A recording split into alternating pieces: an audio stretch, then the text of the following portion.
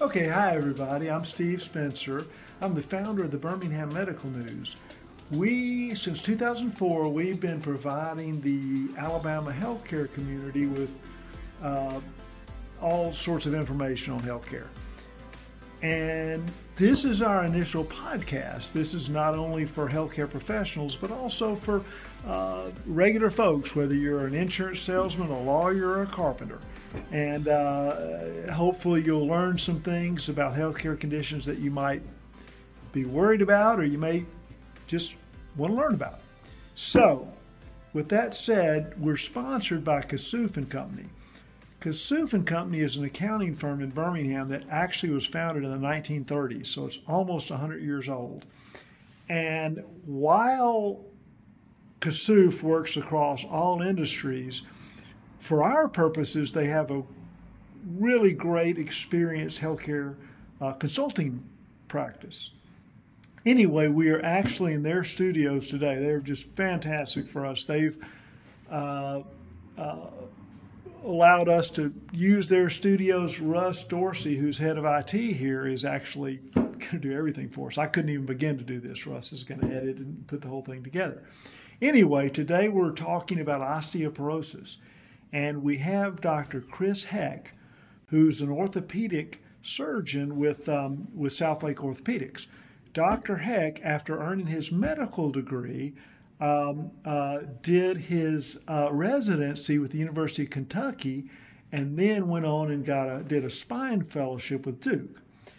And so to start out today, Dr. Heck, I know that you've really come to do a lot of work and focus on osteoporosis, and I wondered, for starters, how did that even get started with you? Yep. So we're on the front lines of osteoporosis. When we take call, or even some patients may walk into our office with fractures, we then, as orthopedists, are going to take care of the fractures. But the issue is, why did the fracture occur? Obviously, some fractures occur for very generic reasons.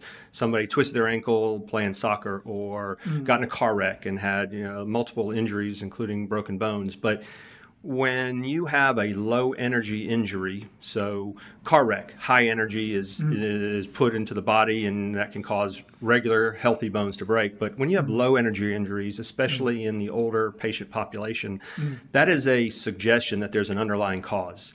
When grandmama falls down and breaks her hip, that's most likely due to osteoporosis. If grandson did that, he wouldn't break his hip. And so, number one, we're on the front lines. We see these patients in the emergency room, in the hospitals, and less frequently in our office.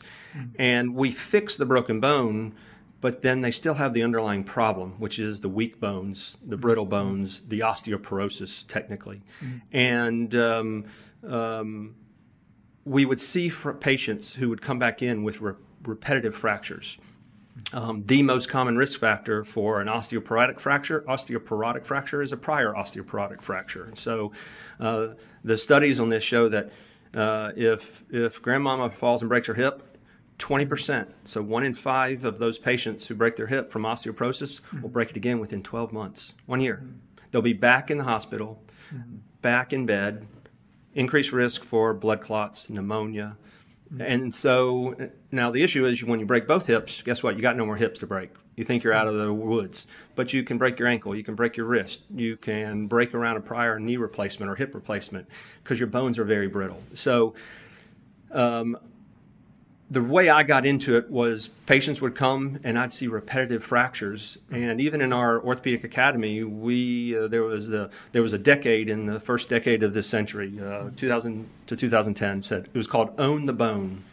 It was a program put forth by our academy, orthopedic academy, to try to not just treat the fracture, but treat the whole patient. And the whole patient here was osteoporosis. And they would recommend, hey, get your patient, after you fix them, they get them out of the hospital and they're recovering, get them a bone density test, also known as a DEXA scan, DEXA. And then that will demonstrate that they have bad bones, and then send them to their medical doctor and let's get them on osteoporosis treatment. And so as a conscientious doctor, I thought, that's a great idea. Let me start doing that, and let's treat the whole patient from an orthopedic standpoint. And one time I had a patient come back like 6 months after I fixed her broken hip.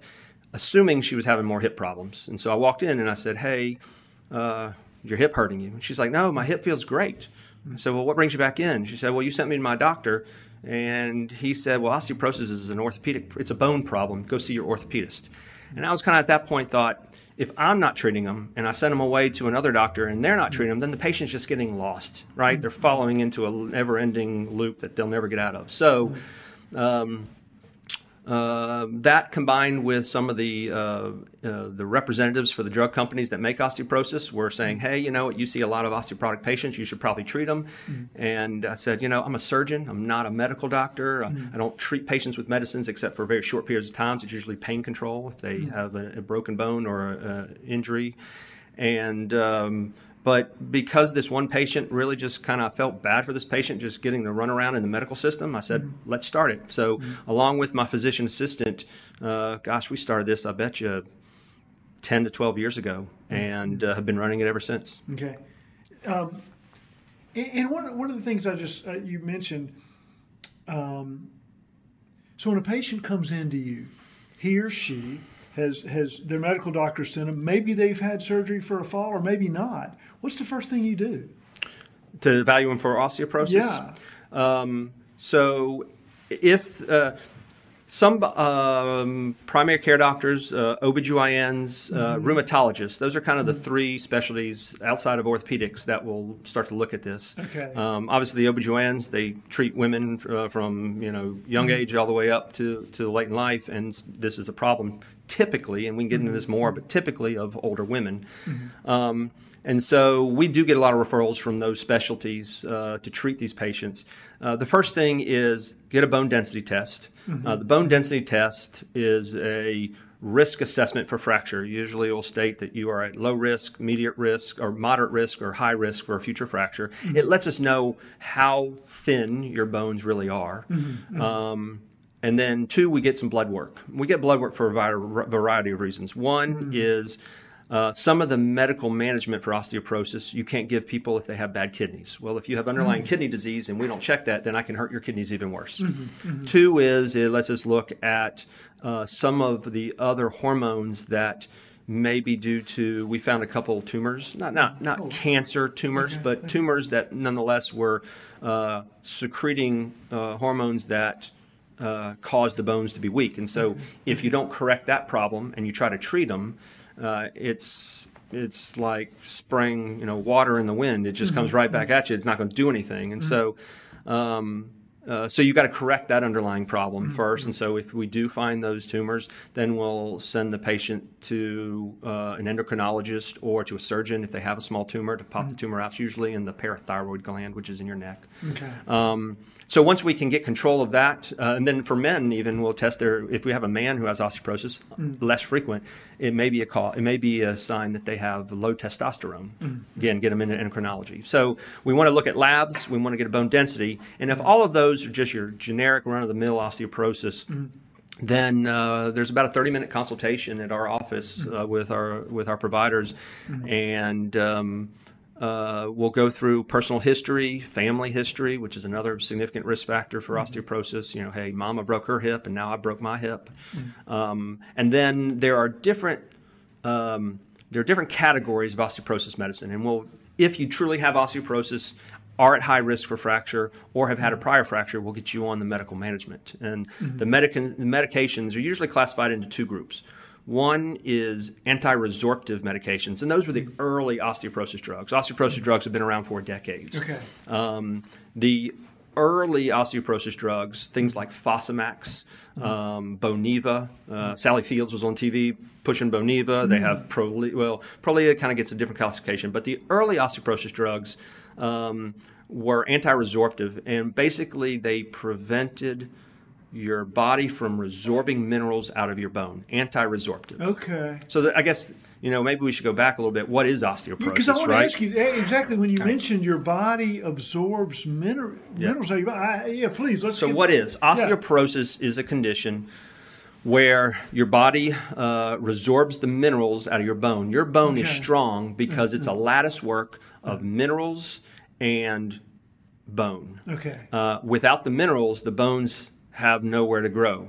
But if you don't have the bone, you don't have the strength. So it's a combination of minerals and bone. Mm-hmm. And so when we are born, our bones are not as strong as they're ever going to be. Right? Mm-hmm. Kids' bones break a lot easier than adult bones do. Sure. So when we're born, our bone density, the strength of our bone, increases up to about age 30. Okay. Unfortunately, everybody in this room is over the age of 30. Yeah. We're all on the downslope now. Okay. All of us, after 30 to 40 in that decade, start to lose bone density a little bit, 3% per year. And what, I don't want to break into too much, but why is that? Why do we start losing bone density? Your body is, you're not bringing in the type of minerals that you used to from either poor diet, is also your body is wanting different minerals than it did when you were younger, right? Your body is basically saying, I need more calcium. Okay. And if you don't put the calcium in your bloodstream, it's going to say, I know where to find calcium. Where do I find calcium? The bones. In the bones. Yeah. Okay. So then they put in their cells in there that will dissolve the bone and the minerals and release it from the structure out into the body. So then, all right, as we start losing bone density in our 30s and 40s, so some of it is simply we're not getting the minerals that we need, which are different than when we're younger. Yep. Right? Right. So that would be diet. And it's our metabolism too. You know, you can't eat the same thing now that you did when you were 15. Sure. So right. So it's a metabolism. It's your innate body's development. So it's not all just diet, but some of it can be. Yeah. Some of it's our lifestyle. Typically, we're outside more when we're young. We're inside more when we're older. Sunlight helps to sunlight at our skin helps to convert vitamin D, and vitamin D helps us absorb calcium out of our gut. So when we're outside getting vitamin D or getting sunlight, we have a lot of vitamin D in our system. When we're adults sitting inside working and operating all day long, I don't see the sunlight very much. Right. And so I don't get as much vitamin D in my body. So I would have to supplement it with pills, medications, herbal supplements, diet. And there are foods that are high in vitamin D and high in calcium. But so as I mentioned earlier, 30s and 40s, it starts to then go on a downswing. 3% per year, we lose our bone density until menopause. Okay. Menopause only affects the females. Right.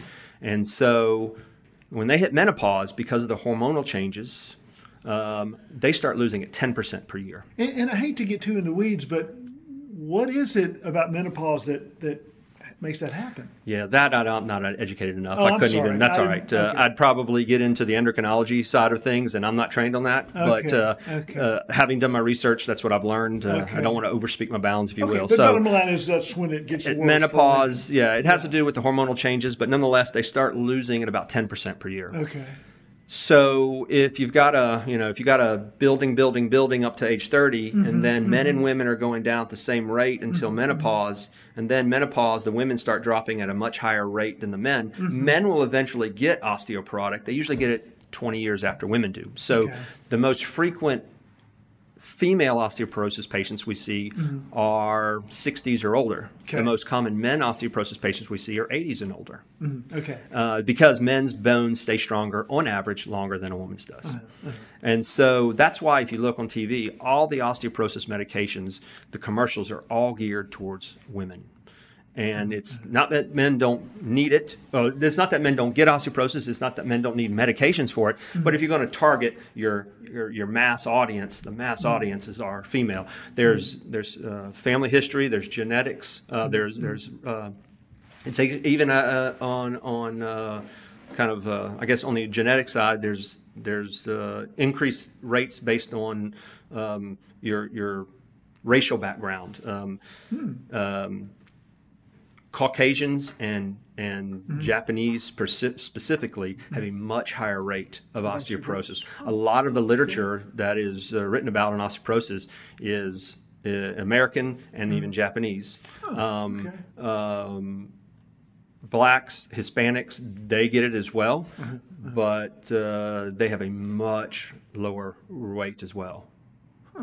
So, and that goes to genetics. Okay. There's just a genetic makeup. And again, I couldn't tell you why those demographics have different rates, but they do. Okay. So Men will get it again later in life, and then so we get to the treatment. As I mentioned a moment ago, I guess I kind of jumped to it. So now we know what osteoporosis is. How do we treat it? Anti-resorptive. The early medications were geared towards keeping your bones keeping your body from resorbing minerals out of your bones. Okay. So those showed a statistically decreased risk of future fractures. They did tests where they had this group of patient gets osteoporosis medicines, anti-resorptives, this group of patient did not, and the group of patient that got the medicine had much lower rates, and they thought, oh, this is great, this is how we're going to treat it. The problem is anti-resorptives, as the name implies, prevent you from losing more bone. They prevent you from resorbing more minerals out of your bones. Okay. Well, what if your bone density is already really, really low? You're like, what if it's in the toilet? And now you're just preventing it from getting worse. Right. You're preventing it from going down the toilet, but you're still in the toilet. Those patients will typically break. We have patients who are on Fosamax or Boniva or reclassed. These medicines are in a group called bisphosphonates. That's their category. Okay. Patients who are still breaking, they're not on the right drug. Analogy. If you have high blood pressure, you go to your doctor and you get put on a blood pressure medicine, and you come back 6 weeks later, 2 months later, and your blood pressure's still up. You're either not on a strong enough dose or you're not on the right medicine. Right. And your doctor's going to tinker with it for a while until he gets it where your blood pressure is good. If you're on Fosamax, an old school anti-resorptive, and you're not breaking bones, perfect. The goal of osteoporosis medical management is to prevent a fracture. It's not to treat pain. Broken bones do hurt, but osteoporosis as an entity, it's not a painful condition. It's a silent problem, disease. So if you put them on the medicine and they break, then they're not on the right medicine. And they'll say, well, I broke my hip, but I'm on Fosamax. I'm fine. Well, you're on Fosamax, but you're still breaking. So then there's the newer class of drugs. The newer class of drugs have been around probably 15 years plus. And now we're into anabolic. Kind of like anabolic steroids, builds muscles in bodybuilders, right? Anabolic just means growth. Okay. And so anabolic osteoporosis drugs grow bone. So now we made that trend. You go up until you're 30, 40, then you dip down. Anti-resorptives keep you flat. Maybe you get a little increase. You go up, you go down. Now you hit anabolic drugs because either you're so low or you've broken so many times, it actually makes your bone quality go back up. That's fantastic. I didn't know that was existing. Anabolic drugs. Now, so you can actually improve it. You can. Wow. They're a little bit more high maintenance. They're typically injectable drugs, not pills. Okay. They typically are done daily. Kind of like an insulin shot. Patient has to give themselves their own injection at home. There are some newer medicines now that are anabolic that they get once a month, but anabolics are only approved for anywhere from 1 to 2 years. You can't just take anabolics forever. FDA studies and the FDA approval process, they're only, quote, approved for anywhere from 1 to 2 years, depending on which drug you're on. So at the conclusion of making your bone density go back up with the anabolics, then you get on an anti-resorptive for life. And you hope to hold it there as best you can. That's right. And that's the kicker. It is for life. Osteoporosis is a condition where your body pulls these minerals out. And if you stop taking your osteoporosis drug, if you think, I was on anabolics for 2 years, I'm great now. All of a sudden, they're going to go back down. As it starts pulling the minerals out. So it is a lifelong disease. It is lifelong treatment, but it can prevent some serious problems, fractures. And people say, well, it's a broken bone. You're not going to die from it. You're right. You're probably not going to die from your broken bone, your hip fracture. But you're going to die from a pneumonia. You're going to die from a blood clot. You're going to die from sepsis. The other studies they've done on geriatric, over 65, geriatric patients who have a hip fracture, what is the number? It's 1 in 3 will die within 12 months of a hip fracture. Oh my God. And they didn't die from the hip fracture. Wow. They died from the complications of the hip fracture. So essentially 33% of patients, geriatric patients with a hip fracture will be dead within a year. Still, that's amazing because, what you just said was you don't die of a hip fracture, but in a way you kind of do. I mean, essentially, if 33% of folks with hip fractures die within a year, that's pretty incredible. This is the epitome of preventative medicine. Yeah. Right? And especially if you get the warning shot across the bow. If grandmama falls and breaks her hip, we know she has osteoporosis. Let's get her through this and she survives. Let's not have it happen again. Yeah, sure. So you'd probably want to get her on the anabolic, I guess? It depends. If it's her first fracture and her bone density says, maybe she's kind of got borderline. So the step below osteoporosis is osteopenia, which just means a paucity, less bone. Osteo is bone. So osteoporosis is just like no bone, a little bit more than that. But osteopenia is a loss of bone, and then there's normal, which is normal bone density. Right. And so if somebody has a first-time fracture and their bone density is maybe on the border of osteopenic or osteoporotic, or maybe they're just barely into osteoporosis, I think an anti-resorptive is good. It's been shown to decrease your risk for future fracture very well.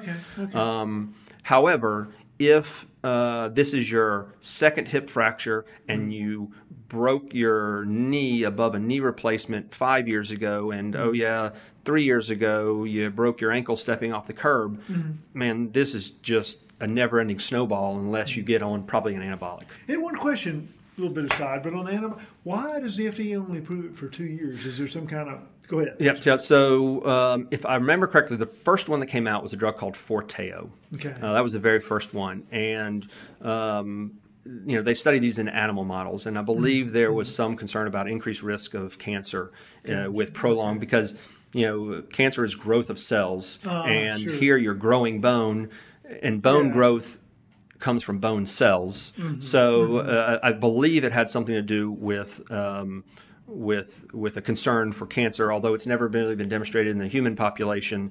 We infer a lot from animal studies, and so the Forteo was the first anabolic drug on the market, and it did wonders. I mean, the not only for the studies on that, but also they showed patients who were having either spine surgery or joint replacement surgery. When we put large pieces of metal in patients' bodies, sometimes their bone can't support it, and they would fracture around their hip replacement. They would pull their screws from their spine surgery would not hold their spine together anymore. And actually, patients who were placed on Forteo at the time had a much lower rate of complications around the time of that surgery, because it helped make their bones stronger to support these pieces of metal that we're hoping your body incorporates into the bone. So you're allowed to, some of the medicines, and the most recent one had such good results. At 1 year, they were like, we don't need to keep going on this. Okay. Thank you so much. Great information. How can people find out more? Yep. So they can call our office, area code 205-985-4111. Go to our website, southlakeorthopedics.com. We have information there. If they call our office, just say, I want to get an evaluation for osteoporosis, and we have people who can take care of them from there. We're going to end it only temporarily. This is the end of part 1. We'll be back next week with part 2. Thank Kasuf again. This is Kasuf Studio. They've been incredibly generous to us. And don't forget the Birmingham Medical News, giving you all the information you can ever ask for about healthcare in Alabama. And just because you don't live in Alabama doesn't mean you can't learn about osteoporosis. So, thank you, everybody.